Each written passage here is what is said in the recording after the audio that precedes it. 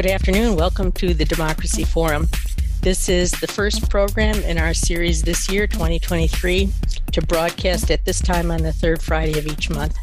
We are featuring topics in Maine's participatory democracy, encouraging citizens to take an active role in government and politics. This program is a project of the League of Women Voters Down East, produced in cooperation with WERU-FM. Our conversation today is about comprehensive planning. Why bother?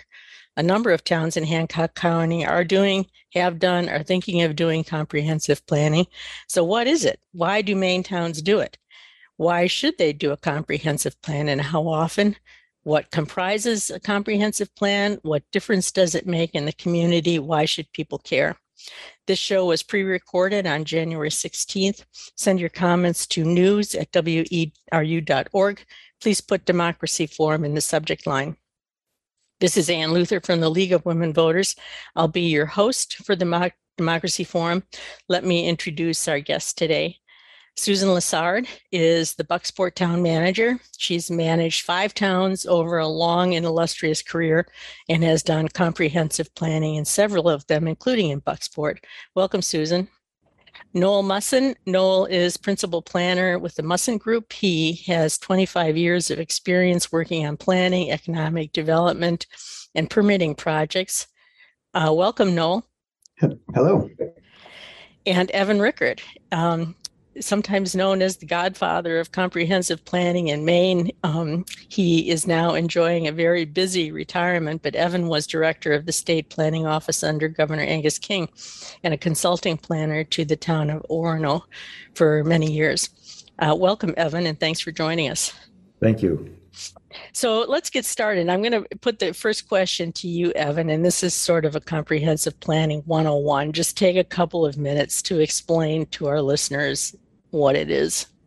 Well, a comprehensive plan is a long-term look at the town growth, what the town wants to be, how it can manage, how much growth it might expect to have, what kinds of growth, and how it can manage that growth for public health and safety. Everything from sewer and water supply infrastructure to recreation to the kinds of housing that should be located in different parts of the community, and business activity, economic development. It is legally the basis for townwide zoning. In Maine, municipalities do not have to have townwide zoning, but if they are going to have townwide zoning, they must have a comprehensive plan that is consistent with the guidelines and goals of the state's growth management law. I suppose it can also reflect planning for depopulation, like population shrinking, school populations going down and stuff like that. Yes. The comprehensive plan really is tailored to whatever the situation and needs of a community are. There's not a straitjacket set of requirements. If a community is losing population and trying to reverse that or deal with it in some way, yes, that can become the focus of the comprehensive plan. It really is customized to whatever the community's situation is and how they perceive their situation to be in the coming years. Noel, do these plans have a pretty standard set of components in your experience? Yeah, there's a standard set of requirements that are reflected in the Growth Management Act that we have to work through. Let me just pause you there and say, what is the Growth Management Act? Oh my! I will butcher the description, but maybe Evan can jump in and just describe it a little bit better. I'll take a whack, but it's the state's guidance and laws related to comprehensive plans and how things should be looked at related to growth and growth management. Do you want to say more about that before we go to the standard components, Noel? Evan, sorry. Yeah, yes. What Noel said is correct. Reaching back in legal terms, zoning is a tool that by its nature discriminates. It says you, property owner over there, can do this, but you, property owner over there, cannot do this. So it's treating different people, different property owners differently. Now, the 14th Amendment of the U.S. Constitution generally says you've got to give equal protection to everybody. There's the due process clauses in the 14th Amendment. And when zoning started to ramp up in the United States in the 19 teens and the 1920s. There was a court case, Euclid versus Ambler Realty, that challenged the constitutionality of zoning on that basis. The court, for various reasons, found that zoning was a legitimate and legal tool, and that the regulation of growth through zoning and development through zoning did not violate the 14th Amendment. But there must be a tie between your regulations and the public health, safety, and welfare. The comprehensive plan is the mechanism by which you document the needs of public health, safety, and welfare that can underlie the zoning. And that is black letter law. What was the main state statute that you referred to? The state statute is the Growth Management Act. So the Growth Management Act is the umbrella statute that permits towns to have zoning under a comprehensive plan. Right. Okay. In the wake of Euclid versus Rambler, there became some model enabling ordinances, and virtually every state in the United States has that. Some states, such as Maine, modified the model and created things that like our Growth Management Act. Okay, so under the Growth Management Act, come back to what are the standard components of a comprehensive plan? Yeah, so we look at a range of different things, including housing, economy, natural resources, farming and forestry, future land use, existing land use. And that's really starting off like the kind of the analysis of what is building the picture of what a community really is, using all those different things. If you're on the coast, dealing with marine resources and thinking about those kinds of things, population and different, high level kind of topic areas, that to me is really sort of like frames out the way that we start to look at different topic areas for building a comprehensive plan. And very hot topics right now: climate change, remediation, affordable housing, working waterfronts. Would those all be potentially covered? Yep. I would say the sustainability is like the term that I try to use for things, like climate change and those kinds of things. And that isn't necessarily a topic area in a comprehensive plan the way that housing or even working waterfront topics would be. But the way that we tend to approach it is sustainability, and those things kind of flow through all these other different topic areas. If you're talking about transportation networks, how do you think about sustainability in those ways? If you're talking about marine resources or economy, there's a lot of sustainability elements in that. Some communities actually do have sustainability chapters, but those aren't required chapters. They're just the decision that the community wants. Public health is another one that you can kind of flow through different topic areas, but you could also create a chapter dedicated specifically to that. So, Susan, you've done a few of these in your career. In your practical experience, what makes a comprehensive plan succeed or fail? Actually, the key in my experience to making comprehensive planning succeed is finding ways to engage your citizens in its development. A lot of comprehensive planning is data. Who are you? How many people are there? What is your transportation network? A lot of data-driven things. But in determining sort of what that does for your future planning, where do you want to be in relation to all data? Where are you in relationship to all this data? In my experience, the best ones that I've ever been involved with have been sort of like making sausage, which is ugly, but really good at the end of the day. And the reason is that more people have been engaged. Bucksport is a perfect example. Bucksport was working on a comprehensive plan in 2014. It was nearly to the end. And poof, the mill closed, which turned the comprehensive plan on its head, literally. Went from the town with a mill to the town without a mill, and basically started the process over, even in identifying what we had, because the loss of jobs was so significant. But for us, it became a great tool as part of where are we going from here to work through this process. And because of the nature of what was happening, we were able to engage a lot more people than I have had the ability to do in other communities that had not gone through a crisis. So there's an instigating factor that makes everybody see how important this is and jump on to help it be successful. Interesting. Exactly. If there's an example of a community that has done good planning, it's Bucksport, or it would not have survived the loss of the mill in the way that it did. But in particular to comprehensive planning, I think what had occurred certainly galvanized more people to engage in a positive way about the future of their community.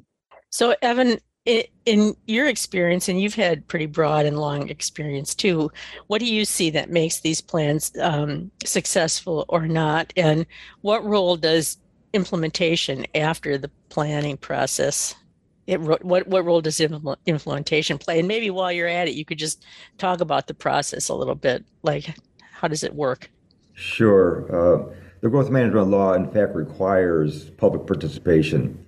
But as Susan says, the effectiveness of that and the extent of it depends on the willingness and the patience of those who are organizing the effort to make it all happen. There's a tremendous, and the best comprehensive plans are the result, as Susan said, of deep participation by the various interests, from residents to businesses and industries and educational institutions and so forth. And there are really rapid feedback loops in the best plans. And sometimes the hardest part is for the committee that's charged with developing the plan to keep its patience, to not be insulted, to not be mad that their hard work is being criticized. Just listen and respond, adapt. That is such a good analysis, Evan. Exactly. The committee is the one that struggles the most, both with first getting everyone to engage and then sort of herding all the cats that show up in the process. Yep. And that's where people like Noel and Susan step in and as facilitators of that and just say, so I think the best plans and the ones that I've done that I think have worked out best, we hold up a sign at the beginning of the process and say, no solutions. There is no shortage of solutions in this world. There's a shortage on agreement of the problem, on the nature and extent and cause of the problem. And if you can reach an understanding of, yeah, that's a problem, and yes, this seems to be the cause or the combination of causes, it's much easier then to get to a solution. And so that's kind of a best practice that I have followed. Now, the implementation part, where comprehensive plans fall apart often, is not in the adoption, it's in the implementation. The policies that are incorporated into the plan are only half serious. They don't have the buy-in they need, and so forth. So the policies that are incorporated into the comprehensive plan, and there are some policies that have to address certain areas under the growth management law, need to be realistic and achievable within a reasonable time frame, being 2 to 3 years. So speak to some of those things that have to be in there, Noel. Speak to some of the things that have to be in a comprehensive plan. Yeah. Well, I mean, there are a few things that are required to be in a comprehensive plan, like certain percentage of your new housing stock needs to be affordable, and some other language requirements. But I think the main thing, just to kind of reflect back on what other people are saying, is building consensus is the biggest hurdle in a comprehensive planning process, and it's also the most undervalued part of the process. So, when you get together as a community and you start to think about, well, how much time is this going to take? How much money sometimes is this going to take? And what are we going to get for it? It's nice to see at the end of the day a giant, document that you paid for or you spent a lot of time on.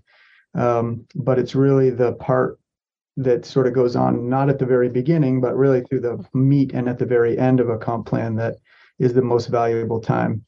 Some of the things that we're really trying to do is, take time at the beginning to work on updating the data. So creating the picture that you're working from to build sort of a common foundation before committee meetings even start, so that we have all that stuff done. We have a bunch of key findings listed out that we can then start to review and see if we can get agreement on. And then we're not spending, months and months just sort of reviewing data. And then we're really sort of jumping into the things that I think are, A, most people are interested in, which is why they join the committees, and B, the valuable stuff that you have to really work through. Which what I hear you all saying is the community vision, the shared vision is the achievement here. Yeah. I think it's the shared vision. I think it's the, here's what we can recognize is our starting point. These are the big issues that we need to try to face. And here are some guardrails by which we want to start to tackle those things and come to an agreement on how to do that. And then it's true. Like what we're trying to do a lot in the plans that we're working on today is, don't lose all the ideas that are generated, but really spend some time focusing on, okay, what can you realistically do within the time frame of a comprehensive plan? Yep. It's a focus. You're tuned to the Democracy Forum on WERU-FM. This is Ann Luther of the League of Women Voters. Our topic today is comprehensive planning. Why bother? Our guests this afternoon are Noel Musson, Principal Planner of the Musson Group, Evan Rickert, former Director of the State Planning Office, and Susan Lessard, Bucksport Town Manager. This program was pre-recorded on January 16th. No listener calls are being taken at this time. Noel, you're a process guy. How does this get started in a town? Like, let's say a town already has a comprehensive plan, but it's 20 years old. I mean, maybe they don't even have a comprehensive plan. Maybe they don't have zoning. Why do they decide to even pick this up in the first place? I think just to get back to something Sue mentioned earlier, is that, sometimes comprehensive plans start if you don't have one or you have a really old one because something is happening in your community that is forcing you to look at the way things are happening a little differently. We're working with some communities in Down East Maine who are really starting to look at their comprehensive plan that's really old because of potential changes in the commercial fishing business industry. So what are we going to do if, all these regulations fundamentally change the way our economy is operating? Sometimes it's just an update. So we want to check some boxes. We want to make sure we're eligible for grants. But there's usually something that kind of triggers that process. And how does the grant eligibility figure in here? Like, are there ways that towns can only get certain money if they have a plan? Yeah, some grants, they do tend to have some ties. It ebbs and flows, I think, a little bit, but a lot of state grants in particular are tied to consistent comprehensive plans. I saw you nodding there, Susan. I guess there are some financial incentives for having a good one or a current one, or? Well, actually, in some state grant applications, it's a requirement that you have a comprehensive plan that is compliant with the state standards. The process of the comprehensive plan isn't just that it's developed at the local level, it's then sent to the state for review and approval. And once that's received, then the state grants that are significant and many of communities, including mine, take advantage of as many of those as possible. And so it's certainly an incentive to keep our comprehensive plan as current as possible. So talk about that current business, Evan. I mean, are the state incentives based on having a comprehensive plan that's not that old, or? It's a little fuzzy. There was a law that passed at one point. At first, originally every 10 years. Okay. And that kind of is a benchmark, but it's honored more in the breach than anything else. There was a statute or an amendment that was passed some years ago that said, a plan that was adopted before a certain year is no longer automatically consistent. And so you have to update. And I think that was 2012. That was 10 years ago, 11 years ago almost. but I don't think there is a requirement. I think it's really how fast is the town growing? How is it changing? Is there a catalytic event that causes something to change? But every 10 to 12, 15 years, it should certainly be looked at the very least. It takes about 2 years to, in my experience, to get a comprehensive plan started and adopted, and then another couple of years to implement the key provisions of it. So, Is that mostly zoning then, or the key provisions? it's not just zoning. Zoning is a key provision for sure, but it's things like sewer and water supply extensions, utility infrastructure, road improvements, economic development things, creating certain special districts for kind of development or working on an affordable housing project, et cetera. There are lots of things, and it really depends on the community's plan where they put their priorities.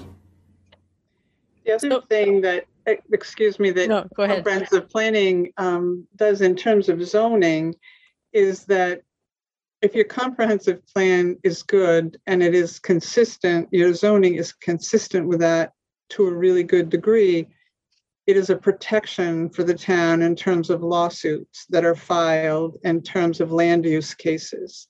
And that is significant in this day and age when every 3 minutes somebody's suing somebody for something. And many of the times it relates to land use. And so for us, that is certainly a consideration in keeping ours current. Not that we anticipate a lot of lawsuits, but in the event that they are, that the town has done everything it can to protect itself through that planning and zoning process against negative outcomes.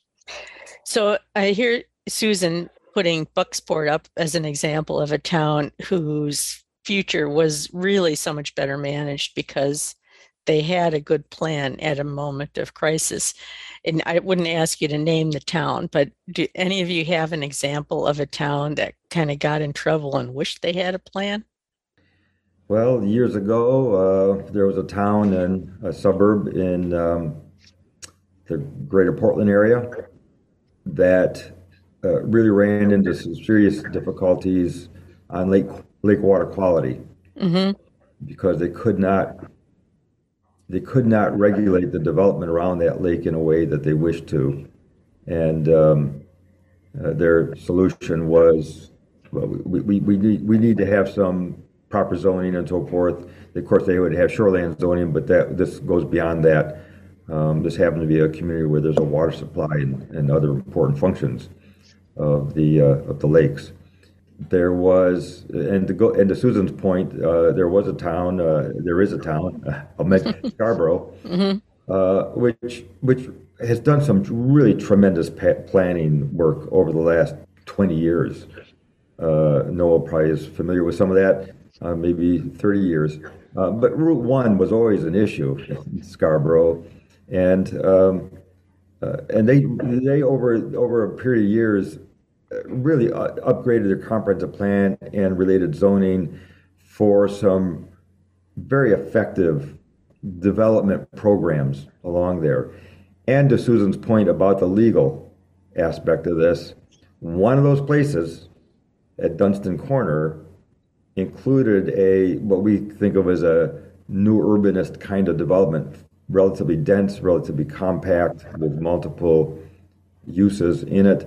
That was consistent with the comprehensive plan, but the town got sued by the residents. They put up a petition, and it went to referendum, and it lost. The developer went to court and said, comprehensive plan says it right here. And the court upheld the developers, what had been approved by the town. Right. It is a legal basis that has, I like to say that the growth management law does not have a lot of teeth, but it has a tooth, and you can gum something to where you want it if you try hard enough. If you work it, yeah. So I'm a little bit interested about how these comprehensive plans get started in towns. I mean, obviously it costs money to do it, Maybe it's controversial in a town. Some people want to spend the money, some people don't want to spend the money. Is this a partisan issue? What happens when there are disagreements in towns where one faction wants to do it and one might not? Noel, have you had experience with that? Well, fortunately for me, we usually come in on the end where it's already been decided that we need to do a comprehensive plan. But I do think that they have had some experiences where it's a struggle to decide, how to prioritize, seeking some assistance for facilitating the process or trying to do it internally. And that seems to be a pretty big debate. Or do it at all. Like, why bother? We're fine the way we are. I mean, have any of you seen that happening? Well, there's certainly towns that have a fundamental clash between property rights and regulation. There have been towns that have resisted not so much doing the comprehensive plan, but the content of the comprehensive plan and getting it passed. This is a fundamental balancing act between the rights of property, the rights of the marketplace to respond to opportunities and to help shape the growth that's going to happen, and the duty to regulate in the interest of the public health, safety, and welfare. And that will happen almost every place. Yeah. Every neighborhood, almost every street, almost every town, almost every region. And it's healthy. It's a healthy back and forth as long as you can stand the heat. And what does the heat look like when it comes? Susan knows that, don't you? Oh, yes. The struggle between property rights and what's perceived as local control, someone telling someone what they can do on their property. I've managed a community that went through a significant strife in terms of that. At the end of the day, zoning is still intact. The comprehensive plan is still a part of that ethic. And it was a painful several years, but it was really an educational process for everyone on both sides, so to speak, of the issue. I'm not sure prior to that I understood and I'll call it fear, that some people have over others telling them what to do on their property, like this is a step to something worse. And that sounds a little extreme, but I lived this.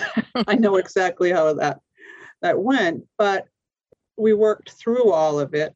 The community's doing fine, but it was a very painful and divisive time for the town. But the thing that I found, everybody hates zoning because nobody really wants anyone to tell them what to do. I mean, that's just a basis, and that's fine. And I find that what happens is everybody hates it until somebody's going to do something next door that you don't want done. And then they call and say, why isn't the town stopping this? Why didn't you?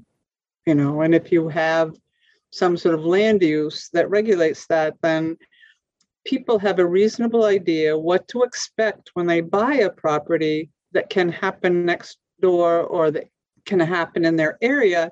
And they can make a decision based on that investment with some sense of security that that's going to continue.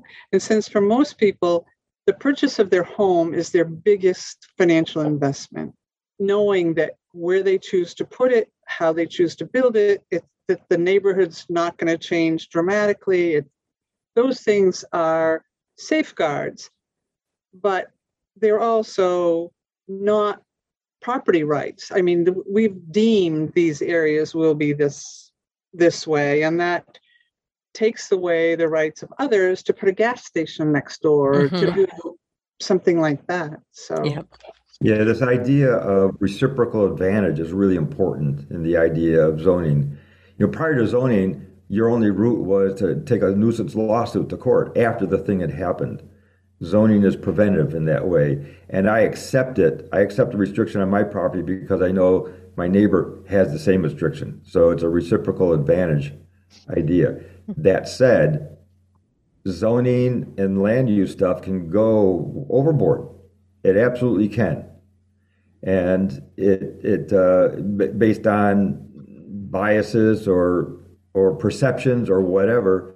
And the affordable housing crisis is not entirely attributable to that, but it is certainly partly attributable to that. Right.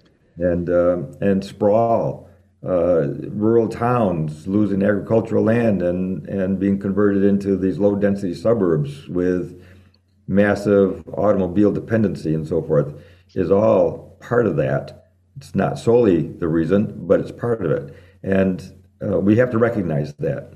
Yeah. You're tuned to the Democracy Forum on WERU. This is Ann Luther from the League of Women Voters of Maine. Our guests this afternoon are Evan Rickert, former director of the State Planning Office, Susan Lessard, Bucksport Town Manager, and Noel Musson, Principal Planner with the Musson Group. Our topic today is comprehensive planning. Why bother? This show was pre-recorded. Send your comments or questions to news@weru.org. Please put Democracy Forum in the subject line. And we're talking just before the break about the tensions between private property rights and community goals. And this is such a fundamental thing in American politics, like freedom and individual rights versus the community vision and the collective ideal. And I am sure you see that playing out when these planning projects get going, don't you, Noel? Yeah, to some degree. I wonder, I was just thinking earlier when Evan and Susan were talking about, whether or not, and maybe these are things that we try to do, but reframing the whole conversation around a comprehensive plan, and that it isn't really a zoning ordinance. It's really helping a community figure out I always say this, the guardrails for future decision making. These are the things that this is the direction that we want to head in as a community. These are the guardrails for discussion, but we're not like coming up with the solution or the zoning or the answer to that.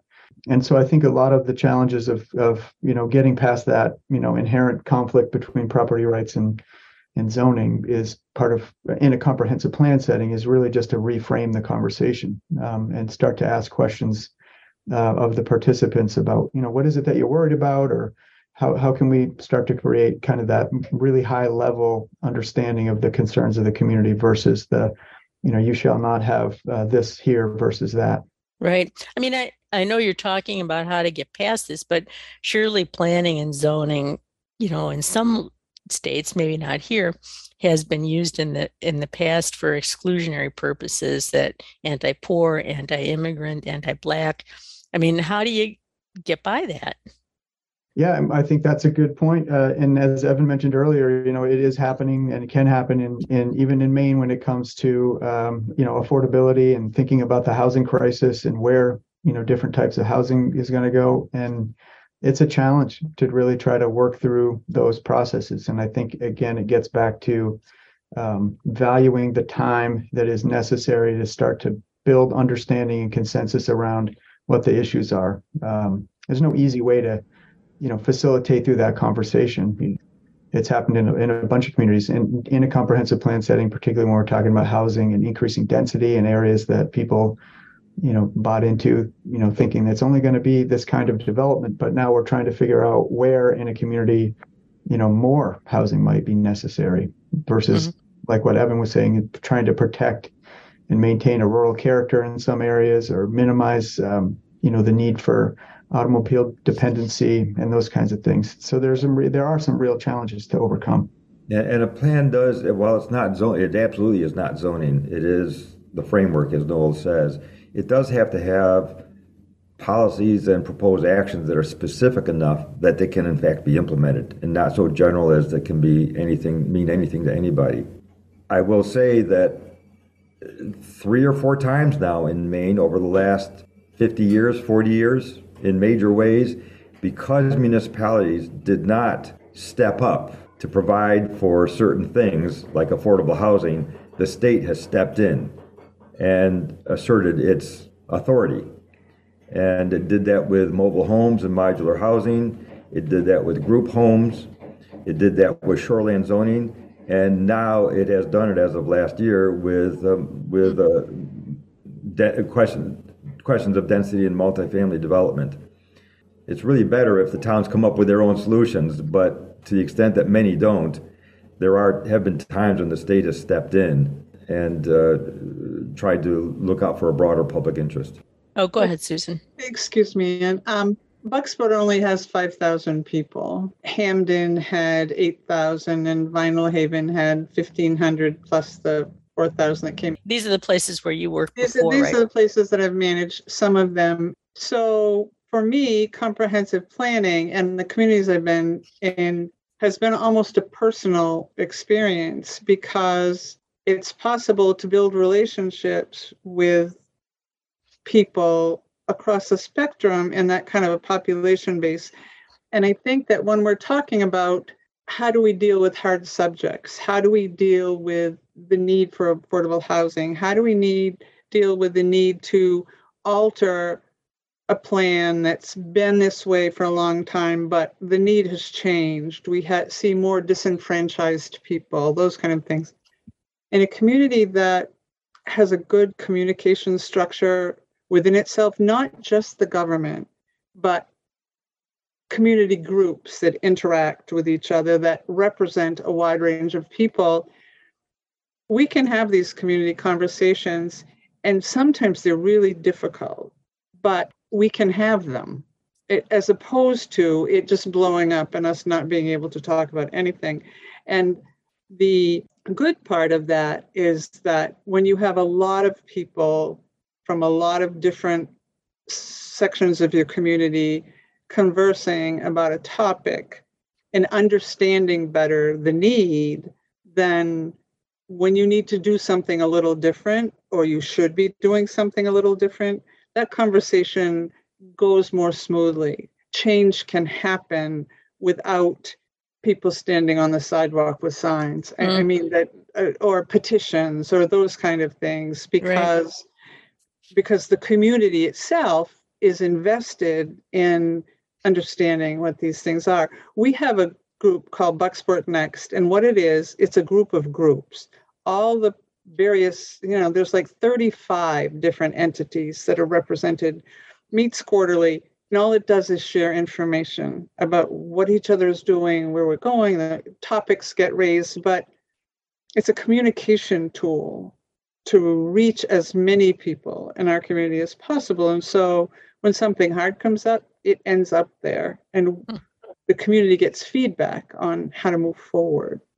So, Evan, when a community decides to do a comprehensive plan, like what happens? What's the process?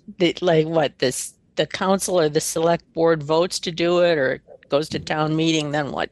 Yes, the legislative body decides to do it. It will appoint a committee, and that committee hopefully will represent the different interests in the town, the different expertise in the town. It's usually, my experience has been in the 9 to 15 person range, that sort of thing. And you're mentioning diversity on that planning committee, right? Yeah. Oh, yes. Okay, go ahead. Yes. In my view, it's nice to have at least one of if it's a town council form of government or selectmen, one of those folks on, so that they become a communication link with some of the final decision makers. It's good to have planning board member on. But it's really good to have neighborhood representatives and representatives of the Chamber of Commerce and so forth. So that committee comes together.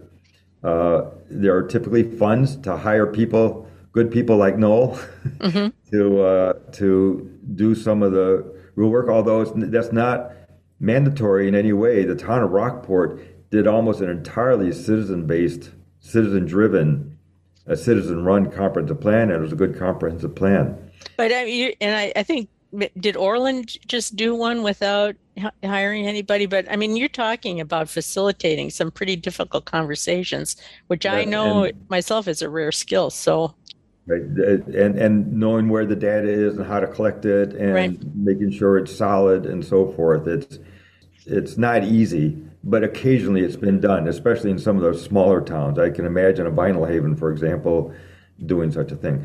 But certainly in towns of any size, they almost always need some outside help.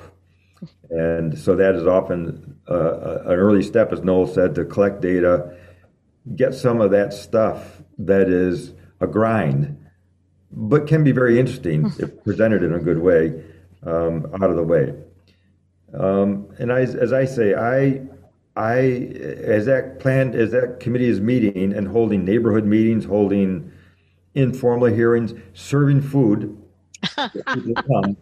food and drink, yes, yes, and have it a celebration almost, make it fun, and get those folks together to really talk about some of these issues, but don't talk about solutions. No solutions up front. Nobody's saying what we ought to do is this, what we should do is that, what we got to do is this other thing. Say, here is what we think is a problem. Here's why we think it's a problem. Here's what we think the cause of that problem is. Can we get agreement on this? And talk about that. Once you reach that stage, the solutions kind of present themselves. They're not always easy, but they kind of present themselves. And sometimes that can be the whole first year. Yeah. So Noel, talk about some of the techniques you use to get the right amount of citizen engagement. Like you get a good diverse planning committee, they do a skills assessment, they know whether they need to hire somebody or not, but that's still only half the battle if the people in the community don't show up, right? Absolutely, yeah. We're trying a lot of different ways to try to get people engaged in a process, from the standard, let's have a community meeting and see how many people show up with lots of food and drink, as Evan suggested, to going to different local organizational meetings, to using technology to try to get input. It's really just, in my experience, is trying as many different things as possible. Also, like talking to the committee members to say what's been working in the past in your community in order to get the word out. Do we write articles in the newspaper? Does the town have something that they send out in the mail? We do surveys often, as much as we can to try to get out and do stuff. If you're a town meeting form of government, just having a booth at the town meeting can sometimes be a really good way to just get some feedback from people. So yeah, it's a struggle sometimes, but it's a lot. People are busy, and you really want to hear from the people that don't always go to every single meeting. Those voices that are not always represented, yeah. Right. Those are the people that we really try to reach out to more times, multiple opportunities to try to hear from them. I mean, you're talking about a pretty active engagement effort of community outreach. Yeah.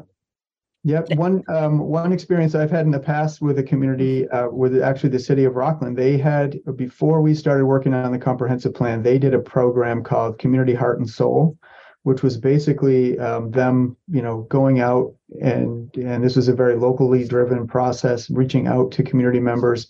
And I think it really kickstarted the community engagement, and then helped us actually take those community heart and soul ideas and put those into a comprehensive plan as sort of guiding principles. So some other process like that is actually a really good way to, just to get the community on board and to try to create a good understanding of what the goals and objectives are. Susan, talk about some of the techniques you've used to get people involved. Interestingly, Noel just mentioned Community Heart and Soul. Bucksport engaged that process right after I came there in 2015 when the mill had closed, and there were a whole lot of groups, and nobody was quite sure what direction we were going. And since the direction was going to be so different than what had been, we engaged Heart and Soul, which is grassroots, non-government driven, to elicit what people like in a community and what their stories are about what they value and what they want to see in a positive way. And it did indeed set the tone. The comprehensive plan was in process at that same time, but the tone of Heart and Soul, which is to look at everything through a positive lens. What do I like? If you start down a negative road, you're going to end up in a bad place. What don't you like? What don't you that's where you go. But if you start in what do you like, what do you value, what is important in this community, the outcome is completely different. So that was a complementary process for us, but it was huge. You're tuned to the Democracy Forum on WERU. This is Ann Luther from the League of Women Voters.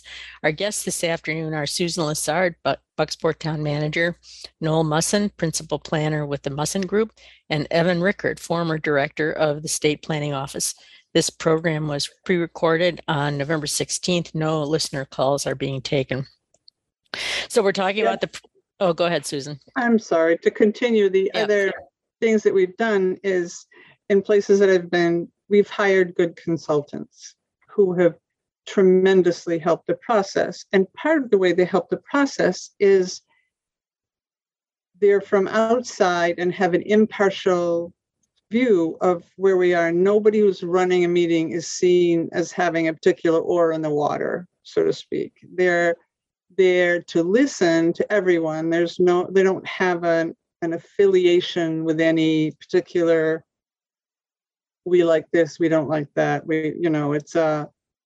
And it, in my experience, has helped the process tremendously to have that and to have it, along with the consultant, to have as many citizen-related, non-people in power kind of representation in order that the people of the community really will emerge as part of the process and not be intimidated by everybody else that's at the table.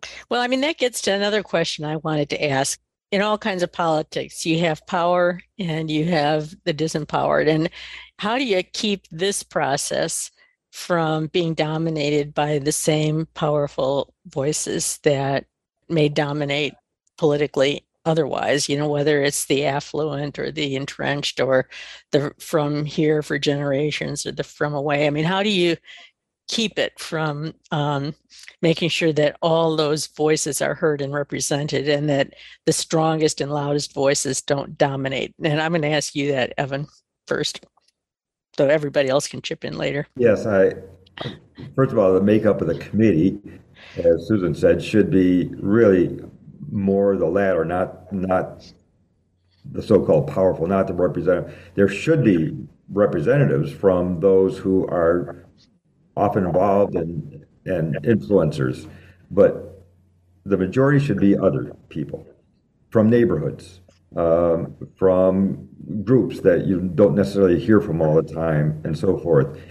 And when you're doing community outreach in the meetings, go to them. Don't have them come to town hall all the time. Go into the local church or Grange Hall or elementary school or whatever it is, somebody's home, and be welcomed in to that neighborhood. And as you're doing your outreach and conducting some of your monthly meetings or whatever they are. And then hopefully they will be invested enough through that process that they will become part of the decision-making structure as the comprehensive plan is going through the final reviews and decisions and the implementation thereof. Is it your experience, Noel, or well, any one of you, that once people sort of get involved in this, they then become more engaged in civic life afterwards? Does that happen? I have certainly seen it. I've also seen, I should jump in to say, as hard as you do, there will always be people at the 11th hour who will believe they were frozen out of it or didn't think about it, and will jump in and say, wait a second. But yes, I have seen people run for office who had never done that before as a result of this process. Noel, do you want to chip in? Yeah, I think that definitely is the case. If you're opening the door to engagement in a process like that, it becomes something that people get really passionate about, and it can trickle down into becoming more involved, for sure. And I mean, we're talking about communities that set out to make the process democratic and set out to be inclusive, right? But I mean, you can imagine an insular group on a city council or on a select board setting out to do it the other way too, right? Like, how can citizens make sure that it doesn't turn out to be just the insiders running the whole show? Don't elect people who don't have your best interests at heart. It's the, excuse me, it's like the basis of really, and that sounds simplistic, but if you have a community where there's a group that's in power that doesn't wish to share it, and it's an elected situation, the only way out of that situation is an election. That's just true. But that isn't true of the majority. Not main communities. That's not what overall that my 42 years has shown me in this 5 communities I've been in. And I've lived in Maine my whole life, that truly people want to do the right thing. They don't always see the right thing as the same thing, and they don't always see the path to the right thing as the same path. But overall, I believe that people who run for public office in these communities, 5,000, 8,000, whatever, are doing it because they love their community and don't view their actions as trying to be negative. Although someone from outside might say, why did you?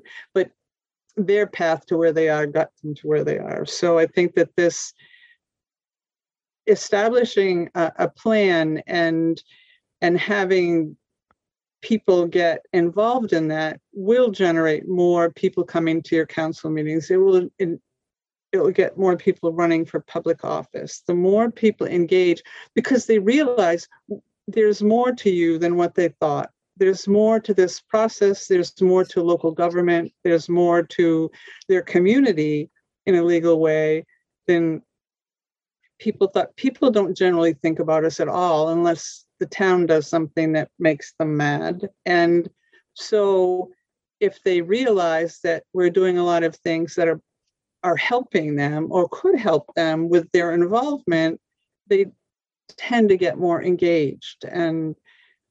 But that is patience. Evan said it, patience. This is not fruit you're going to see in 25 minutes if you start planting the seeds. It takes time and consistent long-term effort to get your community to behave like a community instead of a bunch of people who will all live in the same place. Yeah. Well, we're running out of time this afternoon. I want to give you each a minute or so to offer the listeners any concluding thoughts, and I'll go to you first, Noel. How would you wrap up our conversation today if you're a town that's thinking of or about to do comprehensive planning? Well, I would just say that I think comprehensive plans are an opportunity and not really a grind. I think it's an opportunity to celebrate your community. I think Susan mentioned that earlier, and Evan as well. And that is really the most, fundamental part. Let's celebrate what's great about your community and start to work on thinking about how to maintain that and those aspects in the future. And that's the the key takeaway. And also let's spend time and value process over product sometimes is really the more important outcome. If you have a good process in a comprehensive plan, you're actually setting up good process for other things that you're going to do as a community, or things that come out of the comprehensive plan. That's good. Thank you. Susan, what about you? Final thoughts? I would agree with Noel that the comprehensive planning process, any good planning process, and comprehensive planning is a good process, can be a basis for so much more than just that plan. Going through it is one thing, gaining community member involvement in your community, creating greater understanding of where you are. And even in our personal lives, it's almost impossible to do something with no plan in your life. And it's no different for a community.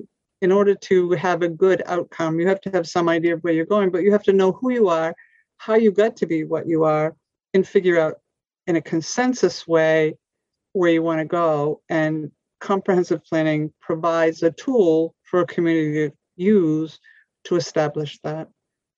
That's good. Evan, the last word to you. You've got a couple minutes here. Well, what Noel and Susan said, and listen, listen, listen, and then listen some more. Don't be defensive. Think of the comprehensive plan as a love letter to your community, a self-portrait that you want to be proud of, and that is fair, that is forward-looking, that takes you down a path that you really want to go. One thing that it hasn't actually been quite mentioned, one of the things that really stirred the idea of the Growth Management Act was not only the tremendous conflict during the 1980s between developers and neighborhoods and the lawsuits and all the acrimony that was part of it, but part of it was also an understanding that the New England town is a tremendously beautiful and functional structure. And the patterns of development that were unfolding were undoing that structure in a very expensive and often harmful way. And so one of the core elements of the growth management program is the community needs to identify where it wants to grow and where the rural areas that it wants to keep rural are there. And that's a key element that I wouldn't want people to lose sight of. Yeah.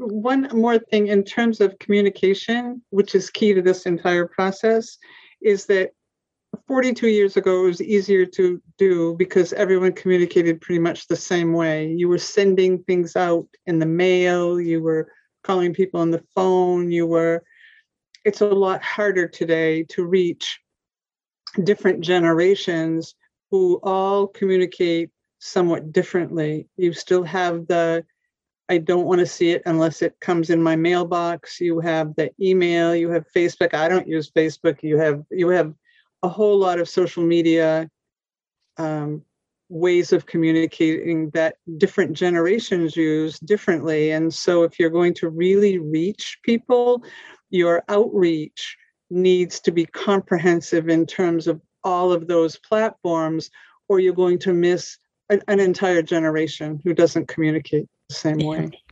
Thank you all so much. We are now out of time. Thank you to our guests this afternoon, Susan Lessard, Bucksport Town Manager, Noel Musson, Principal Planner with the Musson Group, and Evan Rickert, former Director of the State Planning Office. It's been a great conversation, and I learned so much. You've been listening to the Democracy Forum, a project of the League of Women Voters Down East, produced in cooperation with WERU-FM, streaming at weru.org. If you have a comment about this show, send it to news@weru.org. Please put Democracy Forum in the subject line. The League's website is lwvme.org for more information about this topic or to learn about other shows in the series. Subscribe to our podcast at lwvme.org.